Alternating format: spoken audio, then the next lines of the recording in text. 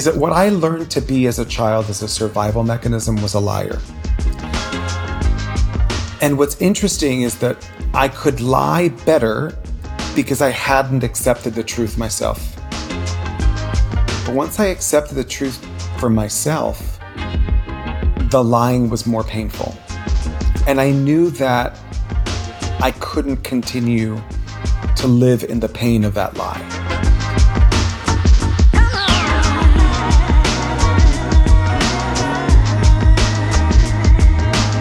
Hello, and welcome to Working Your Way, a podcast dedicated to unraveling the journey of being authentic in the workplace.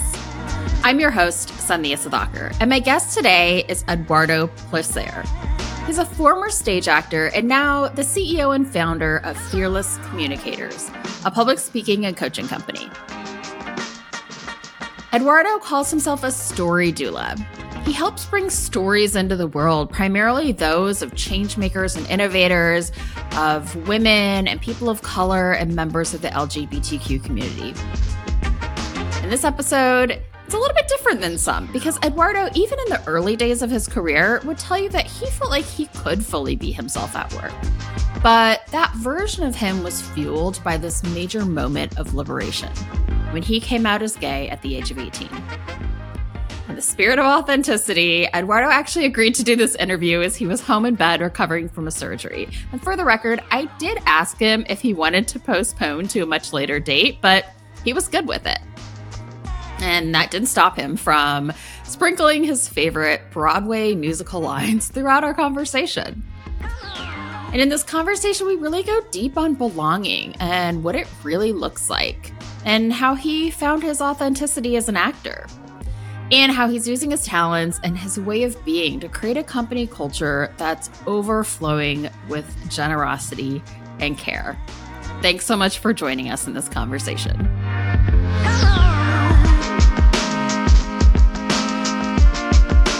Hello, and welcome to Working Your Way, Eduardo. I am thrilled to have you on as a guest. Yes, thrilled to be here. Thrilled to be here. I am sure that many people in your presence express being thrilled because you are a light. And I want to get into your story. And I think it's impossible to get to any of your story today without really talking about what you've expressed as kind of like your biggest moment of liberation, which was coming out at the age of 18. Yeah. So we're going to jump right in, and We're going to jump right in there. Ooh. Yeah. Who was Eduardo before that moment? Before, yes. I would say that I was muted. I don't think people have an experience. I think it's like if you think of black and white and Technicolor, if we think about The Wizard of Oz to be super gay, I think pre-coming out, it was very black and white. And when I came out of the closet, it was full on Technicolor. And I think what happened is there are conscious and unconscious ways that I think your community or the world around you will communicate to you if it's safe for you to be yourself or not. And I think for me, as a Cuban child growing up in Miami, Florida, the child of immigrants, now my family had fled Spain because of Franco and Cuba because of Castro. In some ways, we were operating in a space of translation, and that home life and everything was in Spanish. And then we were in a world that was English dominated, but really kind of Spanglish dominated because Cuban culture is so strong in Miami, Florida.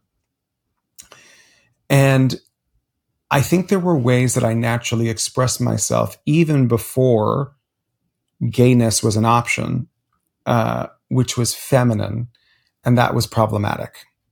So there was a natural expression that I had. There was a way that the pitch of my voice, I remember there's a memory that I had where I would like climb up on the jungle gym, and I loved gymnastics and I loved the monkey bars, and that's the stuff that I loved. I didn't love like baseball or football or anything like that. And I remember like looking at the girls twirling the batons, and I was like, oh my God, what I desperately want to do more than anything in the world is be a baton twirler. And I think I like confessed it to my mother. She was like, he's looking very longingly at those batons, not at the girls, but at the batons. Right, exactly. And I think that there were ways in which already my interests had to be molded. Now, what's interesting is that I have an identical twin brother who's straight. So when we were little kids, and we were on the soccer field, my brother played forward and he played goalie and he played sweeper. I mean, he was basically up and down the entire field, and I could not be bothered. So I was like, I don't even know the position. I'm like upstage left, but I was like fullback, defense. Again, I could not be bothered. And I was the only child, I think, who ever finished a Little League soccer league with a rock collection named after the Von Trapp children. So I was like, and this little rock is Friedrich, and this little rock is Louisa, and this one's Maria, and this one's Rolf. Like I just had my own hyperactive imagination. And I knew that in the sharing of that was weird or strange or not something that other boys my age talked about or created. I mean, necessity is the mother of invention. There were no action figures for The Sound of Music or The King and I, so I had to create them in my own head. Now, I don't know how many little boys are like, Mommy, what I really want is my Anna and the King of Siam action figures so we can do Shall We Dance? So I think that I got some coding early on that I had to hide. That had to exist in quiet and had to be silenced. And I mean, now I have the privilege of running a public speaking coaching business. And I talk about a very specific moment when I was in second grade at Show and Tell, where I basically told everyone in the class that I named the seal that I slept with every night after the boy that I had a crush on in second grade. And that was a moment where it wasn't just like a random expression that I made, but there was a direct communication of a desire or a centering of someone that is not the way boys normally talk about other boys. In 1986 in Miami, Florida, we live in a brave new world now, and not so brave as people think, but still, in that experience, realized that there was a danger in me actually speaking the truth. Yeah. And as someone who desperately wanted to perform and sing and dance and be an actor, of course, that's what I wanted to do because I was performing from the moment I woke up to the moment I went to sleep. So it's really not until later that I realized that in some ways, acting for me was an act of survival. So that's what that was. And then it became passion, desire, do you know what I mean? As profession. But then I couldn't also do it as a kid because my parents didn't have the tools or the resources or even a framework of understanding a world where I could or would be a professional stage actor. They're like, you're going to be a lawyer, or you're going to be a doctor, you're going to be an engineer, you're going to be as an the accountant or something else. Conversation goes, right? Totally. Yeah. And to come back to that moment, I think that what happened when I came out at 18, my freshman year of college, and I want to talk about coming out as it's not like a one moment and then it's not one and done. It is an ever evolving conversation. But the first person that you come out to is yourself, right? So there's the existence of an idea of, for me, homosexuality and gayness that exists out in the world. And I have feelings and I have desires, and I may think, but I haven't equated yet that who I am is gay. And that moment, I remember I was a freshman in college and I was talking to a friend of mine that we'd gone to high school together. And he was in a process of coming out and he had a lot of shame and he wasn't saying it. So I kind of interrupted him and I said, let me just say what I think you want to say, which is you're trying to tell me that you're gay. And then he affirmed it. He said, yes. And then I just started asking him questions. And I had this out of body experience where I was kind of like floating above my body. And then finally, like, I came back and I was like, you don't have to explain yourself to me because I know exactly how you feel. And then I said the words out loud, I'm gay. And there's something about thinking it and then saying it out loud, because the moment it's said out loud, the moment it is in the world, it's no longer yours. Mm-hmm. It now belongs to other people. And now they take it and they talk about it and they tell other people. So it's like literally you start a spark and then there's a wildfire. And in the mid 90s, people love that news because that was like, you know. Was the moment where you named it to yourself internally, when had that come? Was that kind of in that moment as well, as you were asking the questions you wanted to ask him? Or it was like it was a moment of alignment. You know, I had gone to my freshman year of college and I had made a conscious decision, I would want to say, after my sophomore year of high school, where I was like, I'm not dating women because I haven't met the right woman yet. The right woman for me is not in Miami, Florida. Then I went to the University of Pennsylvania. I was like, she's going to be an Ivy Leaguer. Do you hear me? And, you know, and it, just a different type of quality of woman than what was in my world in Miami, Florida. It had, at least, and my mother tried to hold on to that belief after I came out of the closet. It was like, it's not that. It's not that. I don't think it's that. So I think that I'd always had a desire, you know, for the attention and affection of boys and men. But I had not, when I came out to myself, like it was a purely intellectual experience. I had not had a relationship with a man. I had not had a sexual experience. So it was all for me intellectual. I'd like made out with girls and I'd held hands with girls, but I had never fully been sexually active with a woman either.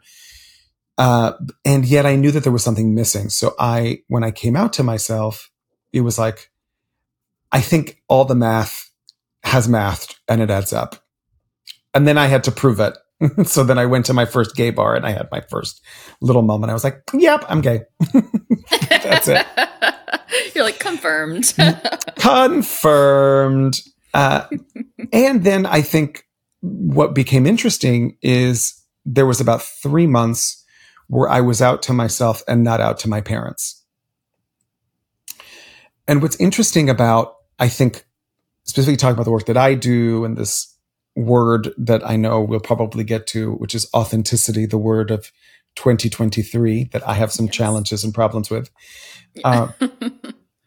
is that what I learned to be as a child as a survival mechanism was a liar.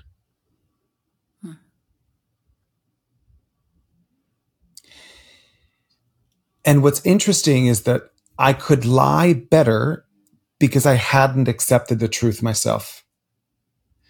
But once I accepted the truth for myself, the lying was more painful.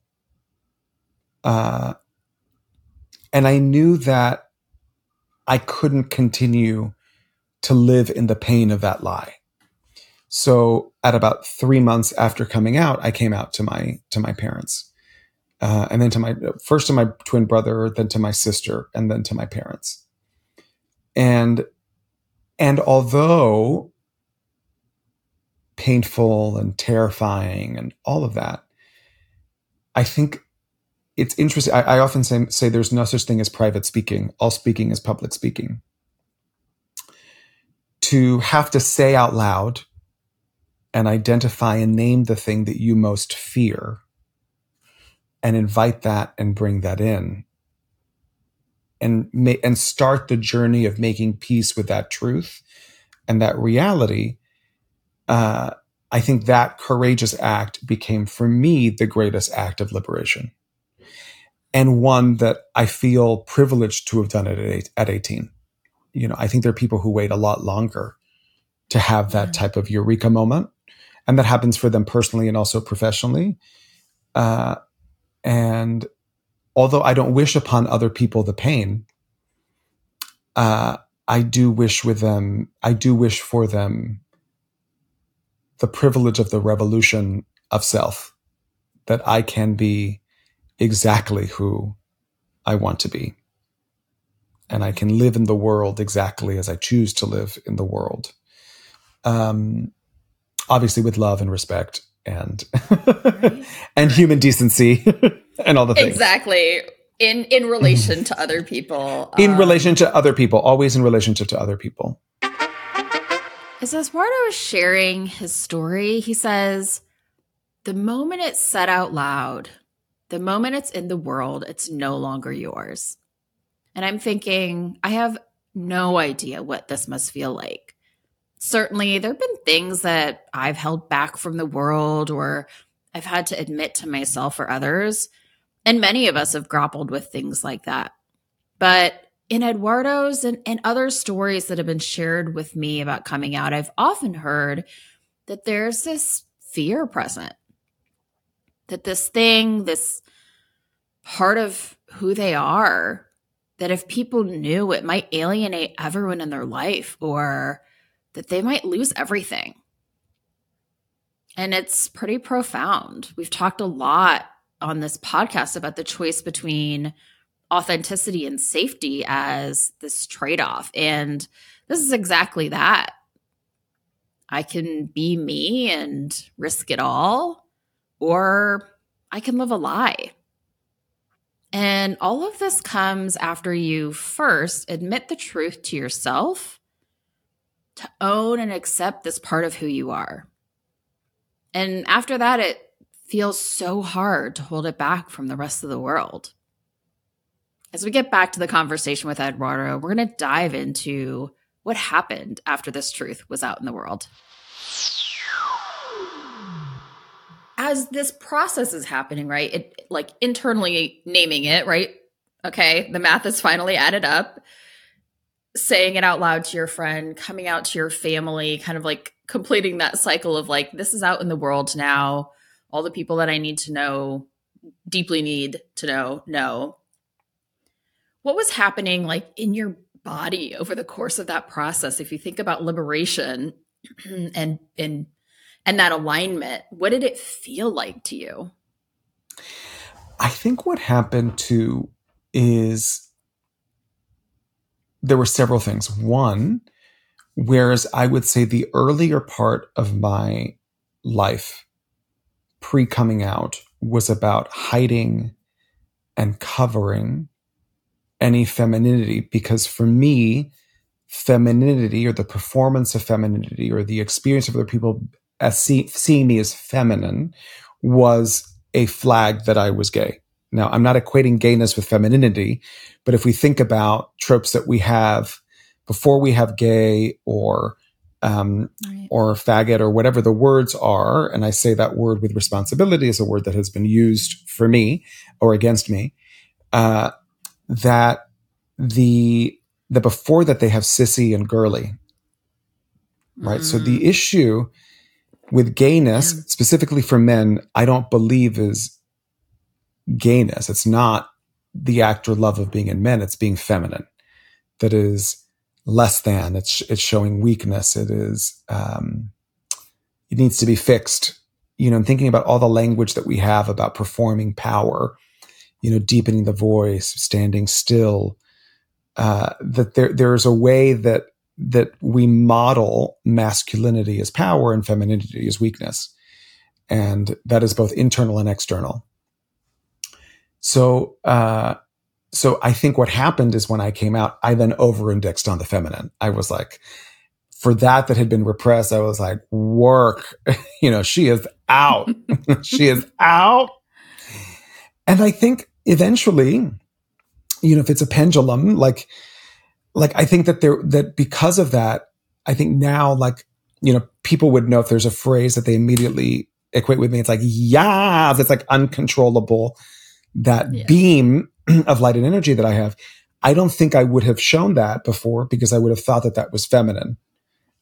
So I would have muted that. So I think that even after I came out, my sister and my brother were like, you're so much more fun. Just because I was just so always hyper conscious and policing myself on gesture, behavior, what I talked about, what I didn't talk about, what my interests were.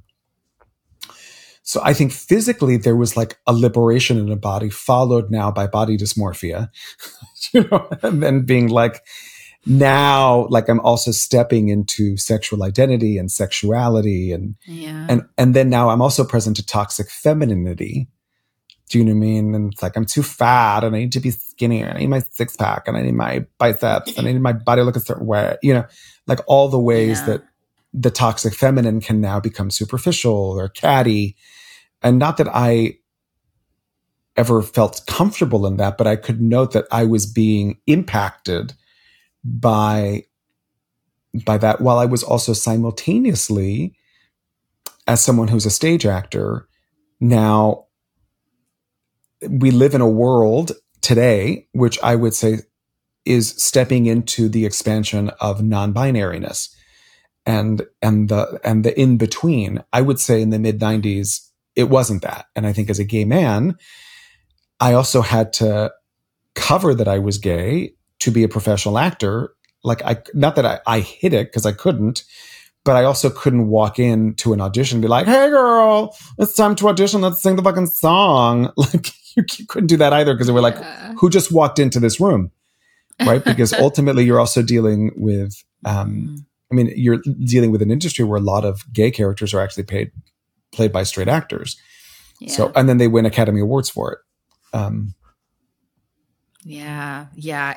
There's something, it's so profound how acting and playing roles has transitioned throughout your life of like that being the escape for you when you were young and in musicals. And, in a way it kind of, to me, it's like musicals were a way that you could like safely express a little bit of that femininity. Totally. It's like singing's okay in a musical. Like you're allowed to do that there. Right. And, and playing those roles. And so you had have had a long career as a professional actor.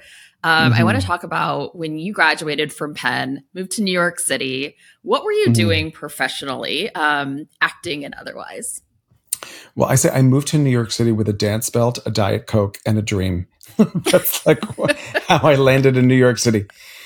So I graduated from Penn in 1999, and I had an undergraduate degree in English. I had a BA in English. It's one of my favorite songs from the musical Avenue Q. What do you do with a BA in English? You become an etymology expert and use that in all ways, just as you do. Totally. Well, I knew that I wanted to act. I knew that I wanted to perform, but I also couldn't afford to perform because of union rules, and I wasn't in the actors union at the time. So they were paying anywhere between $150 to maybe $200 a week to do that work. And you would often do that work outside of New York. So you'd be hired outside of New York for 8 to 12 weeks, non-union.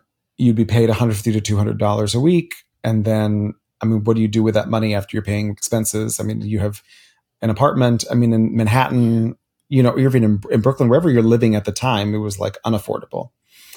So I couldn't afford to do it. So I got a temp job, and I had spent summers in the past temping in New York City because it was a great way to get some money. And I found myself at Standard & Poor's, the benchmark of the stock market in human resources. And I became an administrative assistant for them for almost 3 years. And I think that was my one main corporate kind of gig. And it was a combo platter between Standard & Poor's, which at that time was run and owned by McGraw-Hill. So I found myself jumping not only within HR at Human Resources, but then also the executive floor at Two Penn Plaza at McGraw-Hill, or at Two Penn Plaza, but then also at corporate McGraw-Hill. So there was a way that I think they also had someone who was smart and bright and verbal and communicative and could do the tasks that needed to be done. And I also had no attachment to an admin career in corporate, but that also gave me a lot of permission. So they said that I was like mirth factor, and this was all before September 11th in New York City. But I would during lunch, this is in the early days of Survivor, we would do like physical challenges that we would set up with conference tables and chairs, and people had to like run and crawl and like, it was like insanity. An actual obstacle course. An obstacle course in the conference room.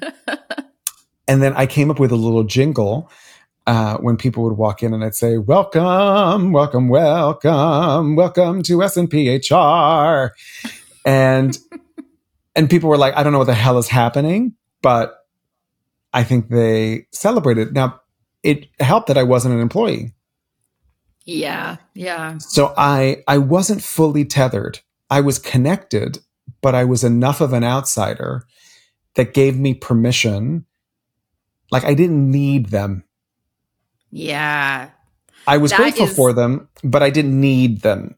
And that whether true or untrue, whatever that is, that feel like I didn't need them gave me permission. it makes so much sense also because I think that when we talk about hiding parts of ourselves or not fully being ourselves, it's like, what are the stakes if I do?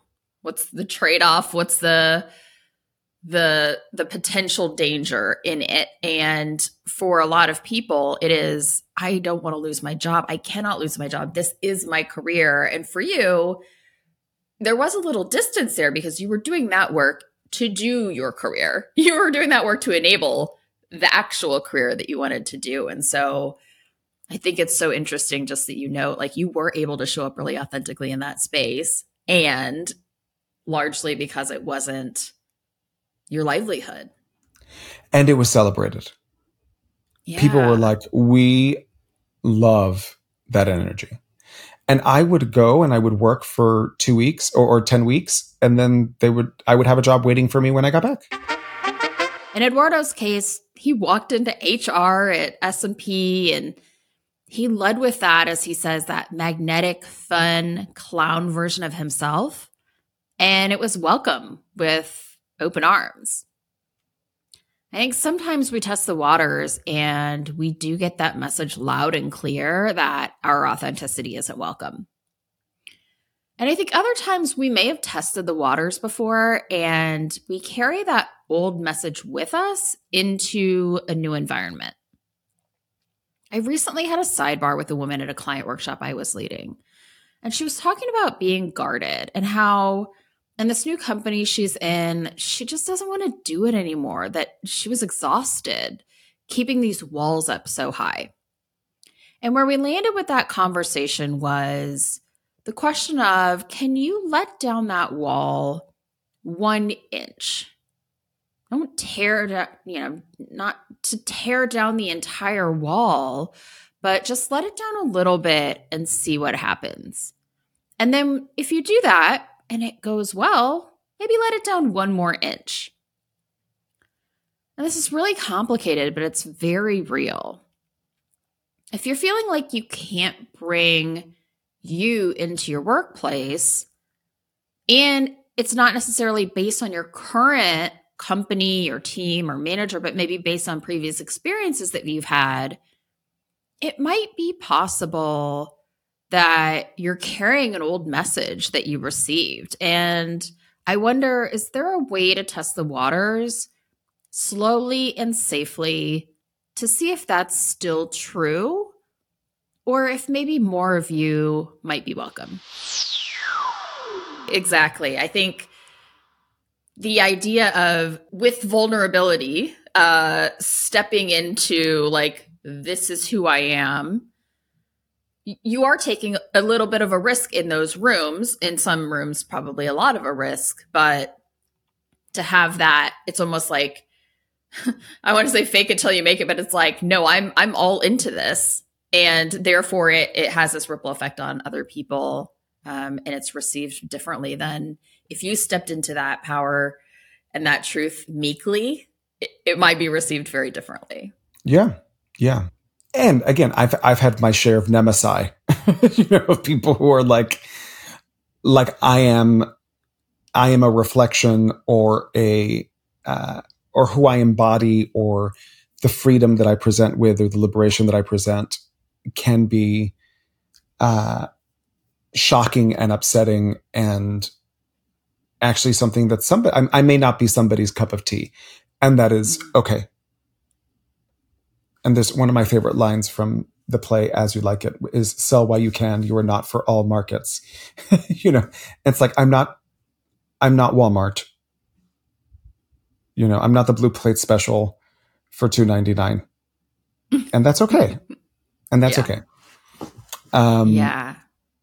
and I think that there is a part of me that I think also that I've had to navigate, which is because so much of my origin pain is a desire and want for love because of a belief that who I am is fundamentally unlovable, right? As a queer person, that there is a part of me that would over index as a people pleaser.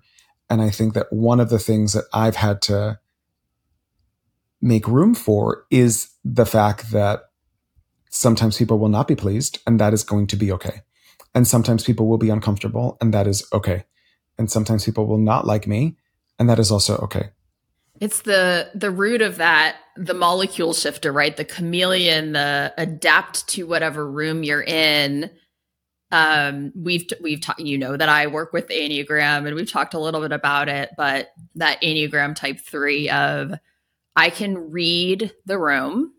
I know exactly what people are willing to accept, what they want to accept, what their expectations are, how to meet their expectations or exceed their expectations. And I can just shift into that space and be that person. And then the transition from, am I doing this because I want to do it? Like, am I doing this actively versus passively, protectively, from the experience of if I don't do that, it's not safe. So let's talk about people pleasing. So many people identify as people pleasers. And in my work, I've recognized that there are so many ways that this can actually come to life. We have these self-identified titles that are sometimes things that we latch onto to explain certain types of behavior. But if we dig deeper, we might see that there's a root cause or a motivation to that behavior that we can actually work on or maybe change. People pleasing can look like going along with others and not sharing your opinion, not always even being aware of your perspective when you're around others with lots of energy or ideas. It can sometimes look like doing things for other people, even if you don't want to, or like this almost compulsion to help or solve or fix in other people's lives. And it often ends up sacrificing your own needs or having you in a position where you don't even know that your needs are there because you're so focused on the needs of others. Or it can look like being whoever you need to be in whatever room you're in and slowly getting farther and farther away from yourself. And it comes from patterns that are really deep rooted in us, whether it's personality or trauma or attachment. Many of us have a sense that we have to please people or be accepted by others in order to belong. And belonging is a very core human need. Belonging gets us safety in the world when we're a part of something, when we're connected to people. And this isn't inherently a bad thing to want to belong or to be there for others or to want to be accepted by others, but it can often come with a trade-off.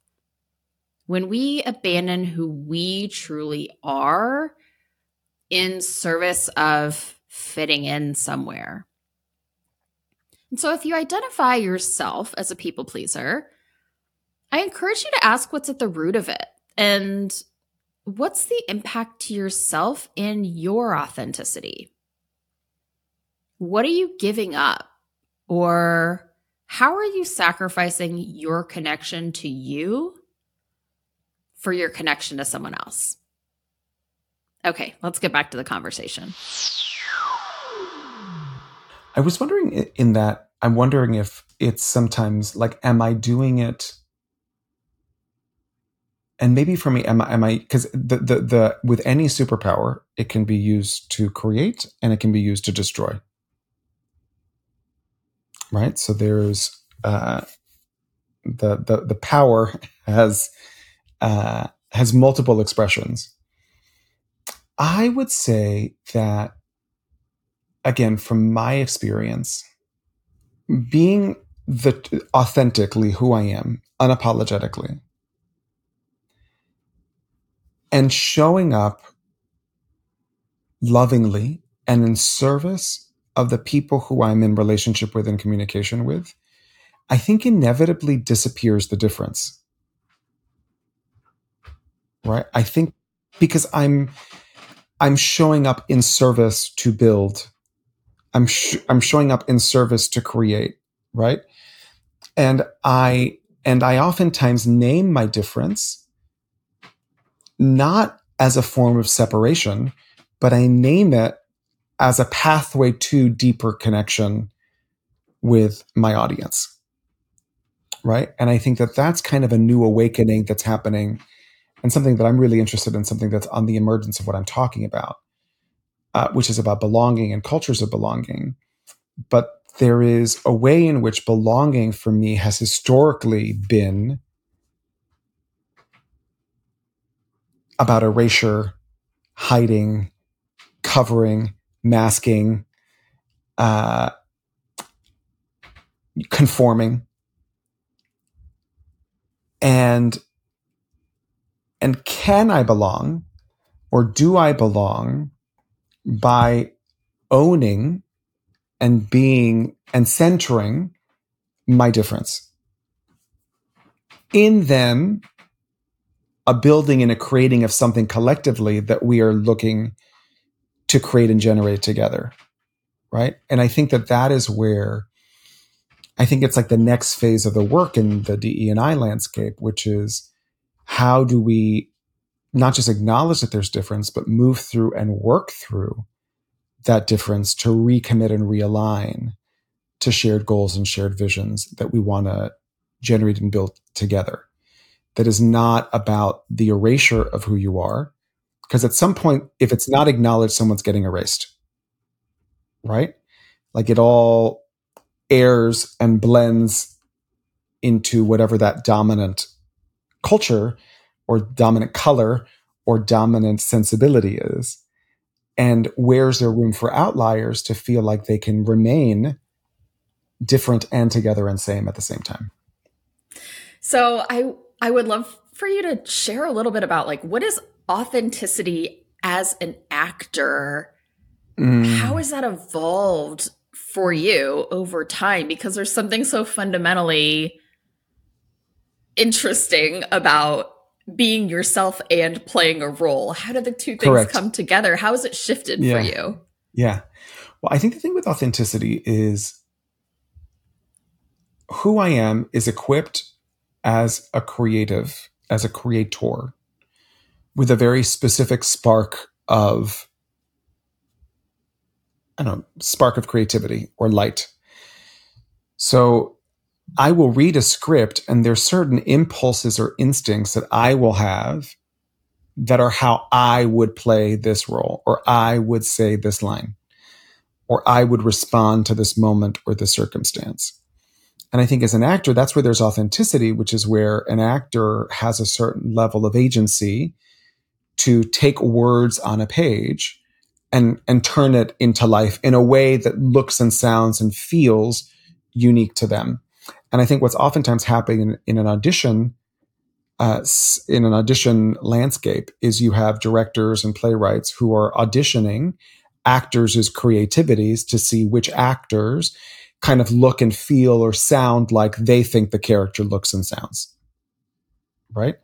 So you're kind of doing your work, but it's also kind of limited by the words the character speaks. Kind of, there's probably some idea that the playwright has about what the character looks like or how they behave. And oftentimes, I mean, you got to be really good to really shatter the expectation of what a character is supposed to look like. And occasionally that does happen.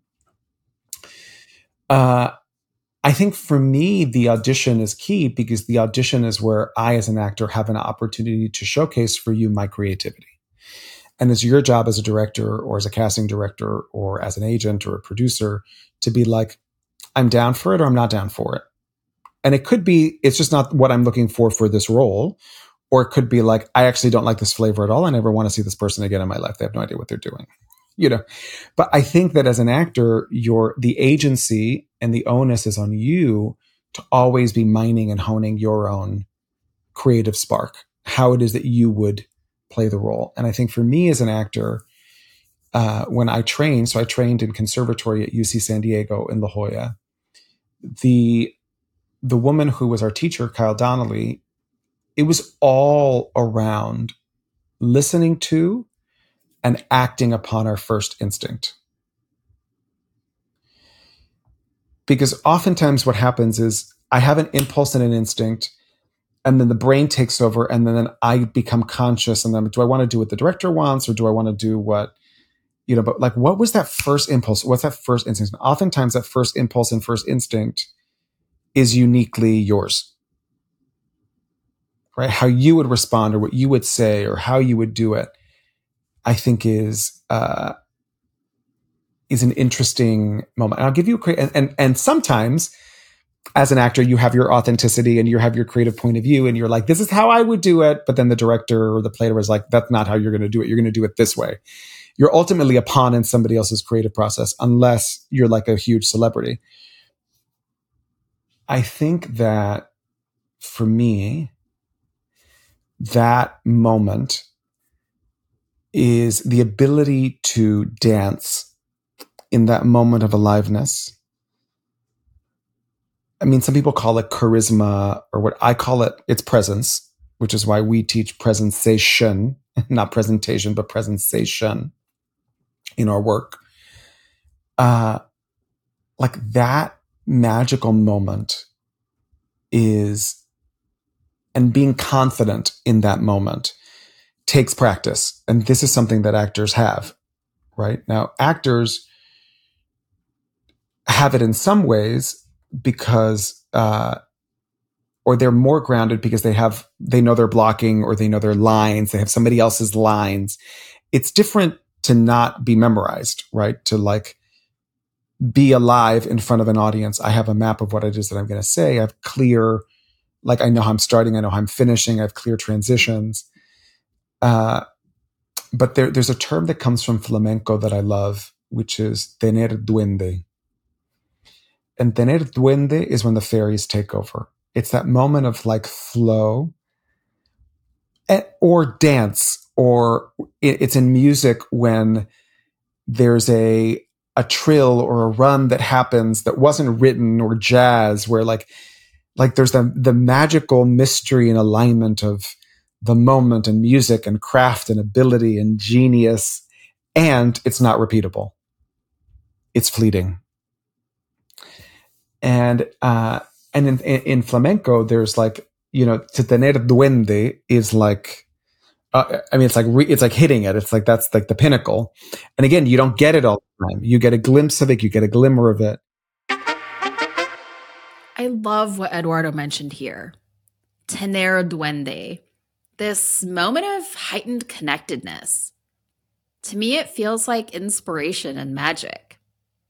And I have to think about how this translates beyond just an artistic creative endeavor like acting or dancing, but really fully into the creative process or innovation when we're creating something with other people.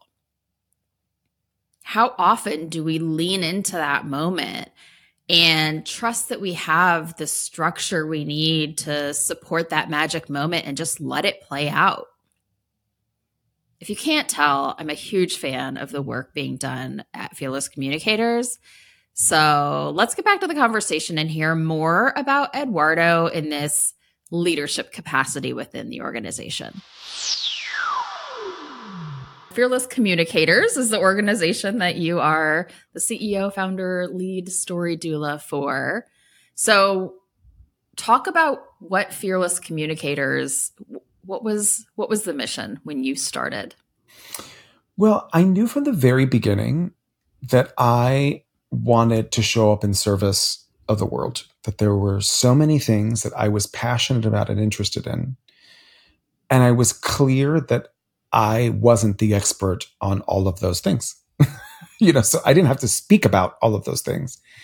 But I knew that I was uniquely resourced to work with people to show up more empowered, more grounded, more connected to their communication. So if I could build a business that worked with people who are poised to make the biggest difference in the world and elevate how they show up to speak, now myself and my team get to have a piece in all of these conversations that I think are moving the world forward,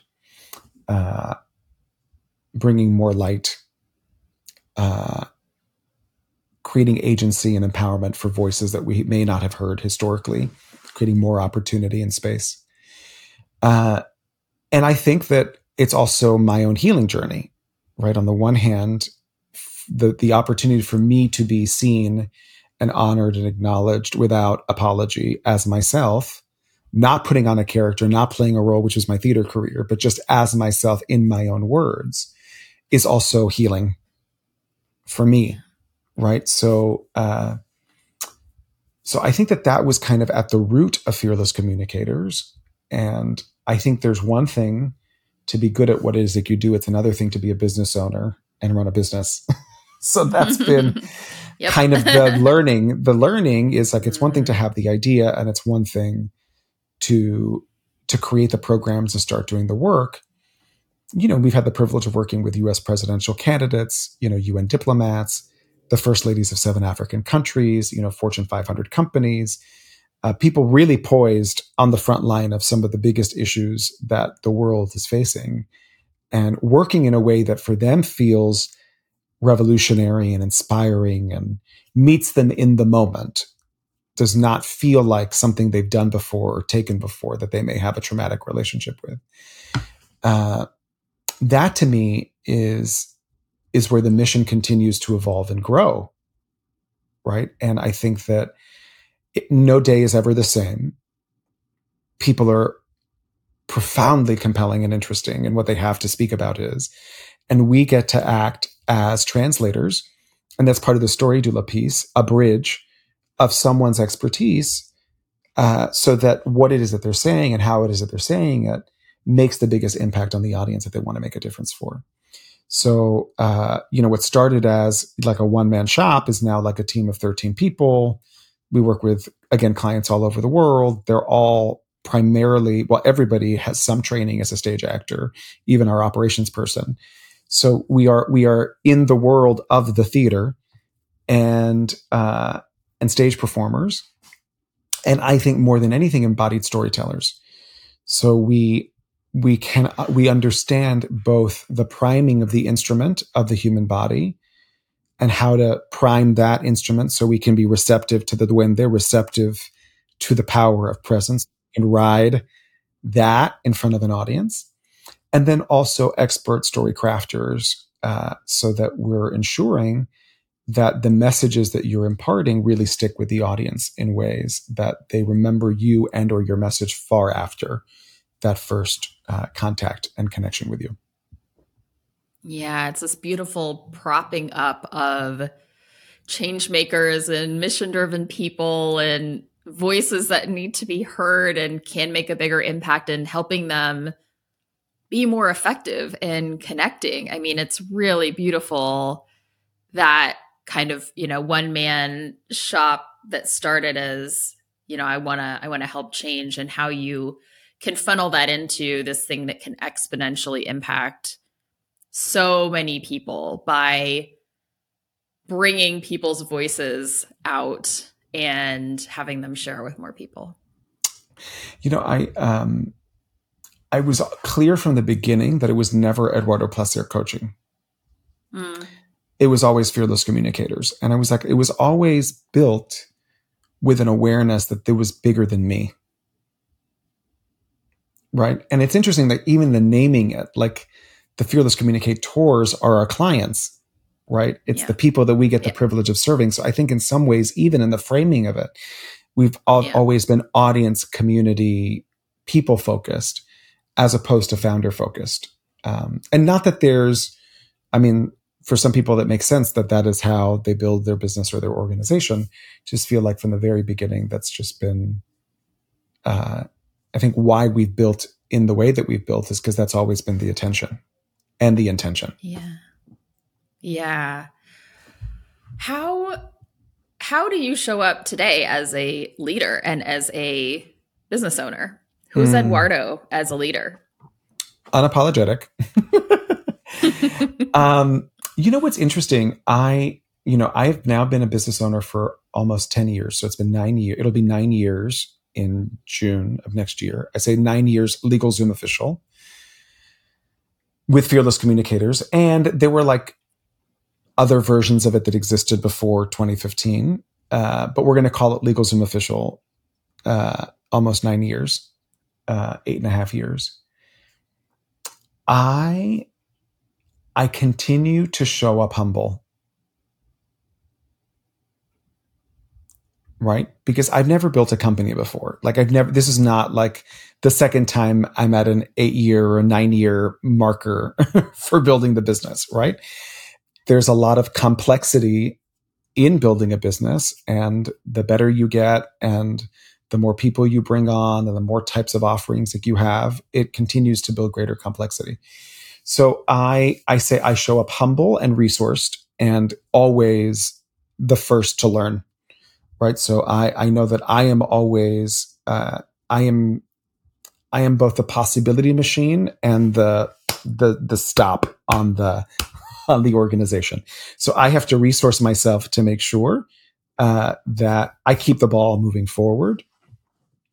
I think I show up confident in my ability. Like I know at this point that there are very few people who are able to operate in the ability that myself and or my team members are able to operate in this specific work around speaking. And it just continues to be validated.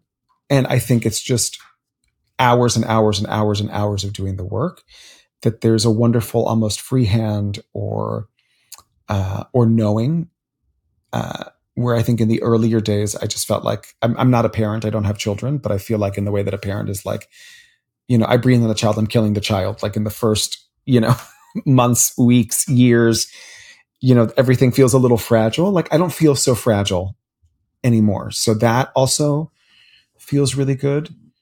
And I think I'm also showing up really hungry. I am showing up ready to share. I'm showing up ready to amplify.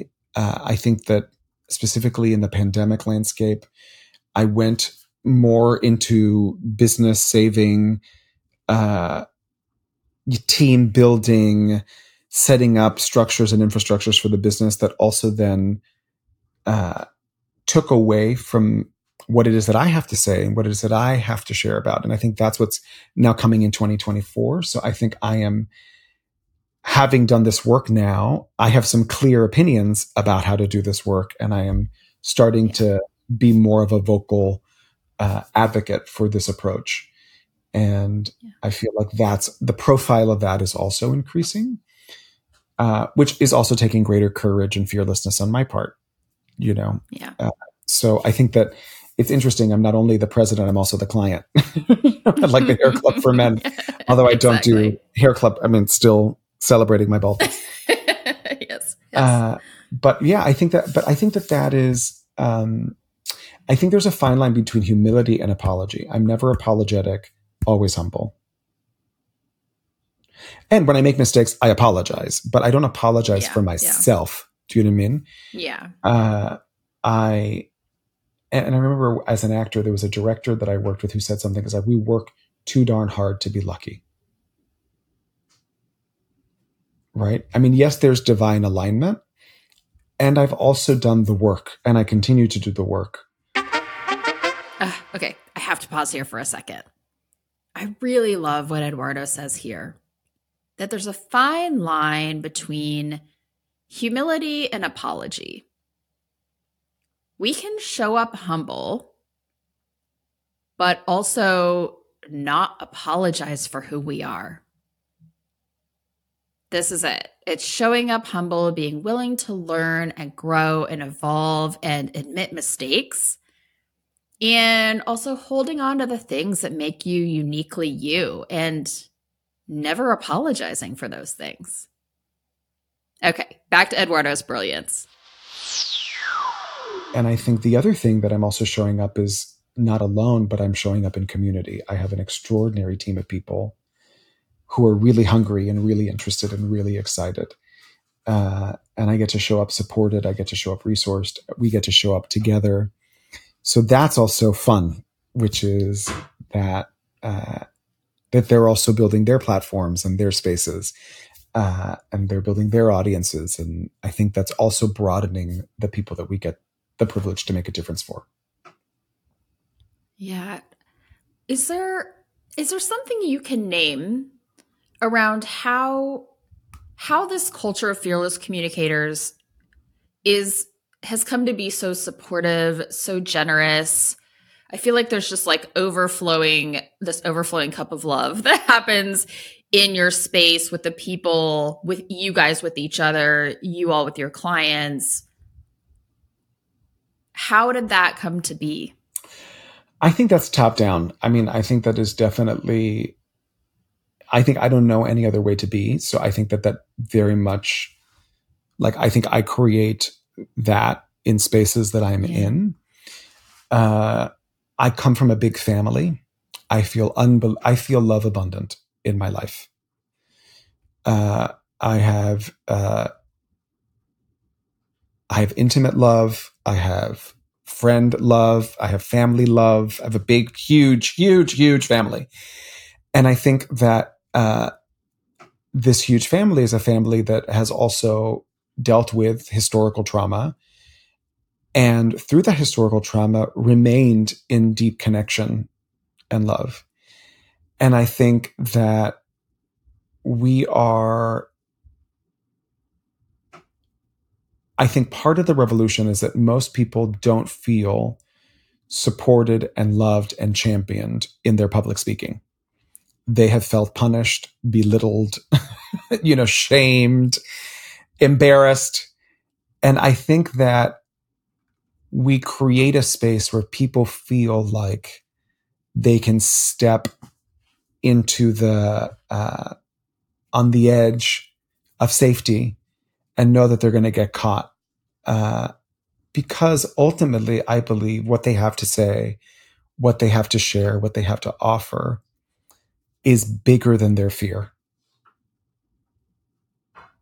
right? So if we can diminish and lessen that fear, then they can be the lighthouse to communicate what they have to communicate. And it's interesting, there's a biblical verse which is perfect love casts out fear. And I'm not a person of faith. Was born and raised Catholic, and I think I'm very culturally in that vein through just being raised in Jesuit prep school or whatever. But I think that there's something beautiful about that idea that that the way we cast out fear is with perfect love. And I think our goal with our clients is to let them know that they are loved and championed and supported. And I think that if I feel like so much of like 1980s or or before is like, I mean, I like to play with 1980s public speaking, but I would say so much educational training was about punishing or belittling or shaming. And it's like, if I'm negative, that's going to fire you to do better. And I'm like, sure, that's an approach. And I think championing people and having people show up big and bigger because you have a bigger listening for them, I think that's also a way in that is sometimes undervalued. And, I'll say very quickly, I had a woman once say to me, I'm looking for a coach and I want you to be, she said, I want you to be brutally honest with me. And I said to her, I will never be brutal anything.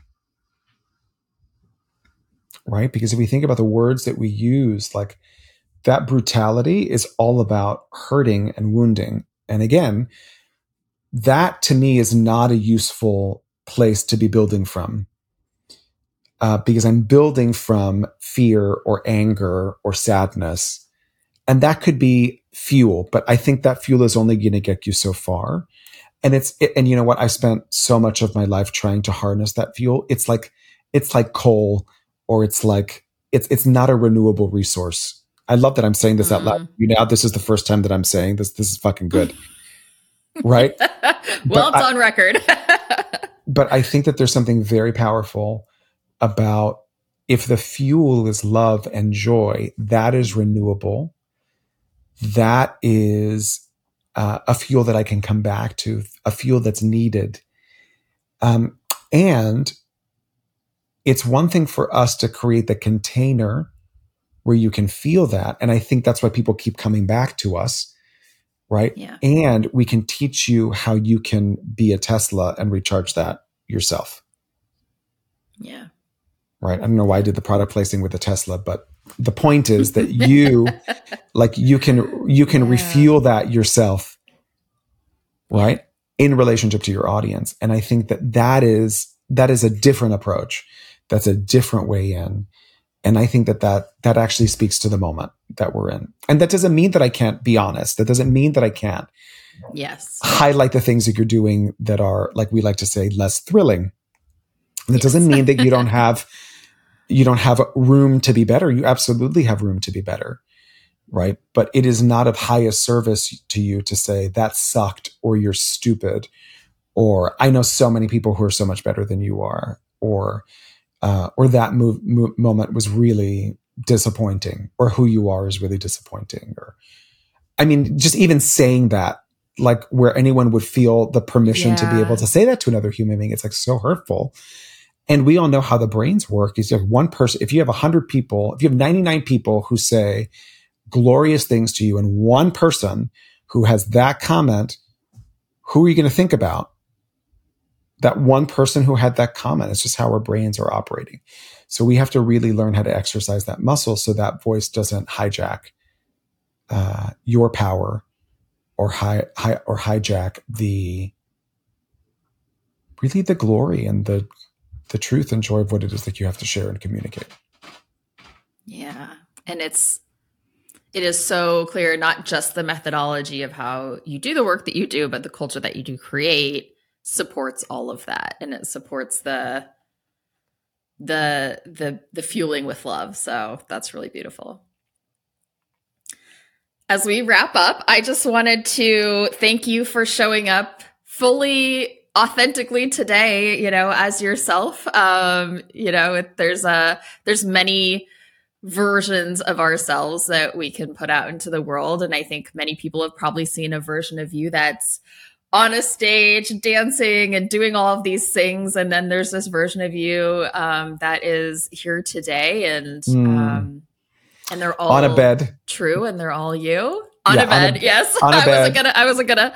I'm gonna say it. Convalescing after surgery last week, right? And I think that is, and they're all true, And I think to end with Whitman, do I contradict myself? Very well, I contradict myself. I am multitudes, and I think that we are all multitudes, and what an opportunity to live in this stretch of allowing people to see our multitudinousness, like allow them to see our multitudes, that I am not one thing, I am many things. And sometimes those things can be in contradiction, and that is okay.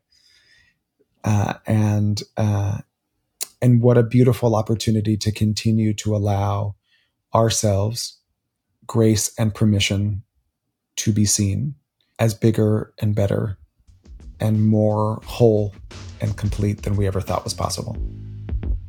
Beautiful. Thank you so much for being on. Thank you. Eduardo is such a great beacon of bravery and authenticity, and this was really a treat for me to get into his story in this episode. We talked about people pleasing and hiding ourselves, and we talked about moving from that into trusting yourself and really living your truth, both in our identities, but also on a stage or in a brainstorm, really capturing that moment, leaning into that moment of truth and inspiration. And I would leave you with a couple of questions to reflect on. And if you're a journaler, maybe you want to journal about it. And if you're not, I would say that it might be something to try out. And I will tell you that I actually hated journaling for a really long time. I felt like for some reason I would have to provide all of the context to my journal about what was going on. And it was as if I was describing it to a stranger. And that's what I didn't like about journaling, is it felt like I had to edit myself, or I had to provide context. And the thing that really changed for me going from journaling to kind of more of this idea of free writing was super helpful for me. And it happened when I discovered what's called morning pages, which is a daily practice from a book called The Artist's Way by Julia Cameron. And I'll link the book, and I'll also share a link to this specific practice. But I felt like I had to kind of create this edited contextual idea of whatever it is that I wanted to write. And when I started doing morning pages, I was able to reframe journaling into a free write or a brain dump or a heart dump, and that it's not for anyone to see, but actually just for the process of getting something out of me and onto a page, and doing that with the intention to throw it away or even burn it afterwards. Not writing for the purpose of me or someone else reading it afterwards, but writing for the purpose of this release, this process, and not for the outcome of what's on the page. That really changed something for me. So here are the questions that I would offer up to you. As you reflect back on this episode, where are you holding yourself back from showing up fully? Where are you favoring your connection to others and sacrificing your connection to yourself? And last, where can you step into courage and curiosity and maybe test the waters? Bringing a part of you forward that maybe past evidence told you that you had to hide.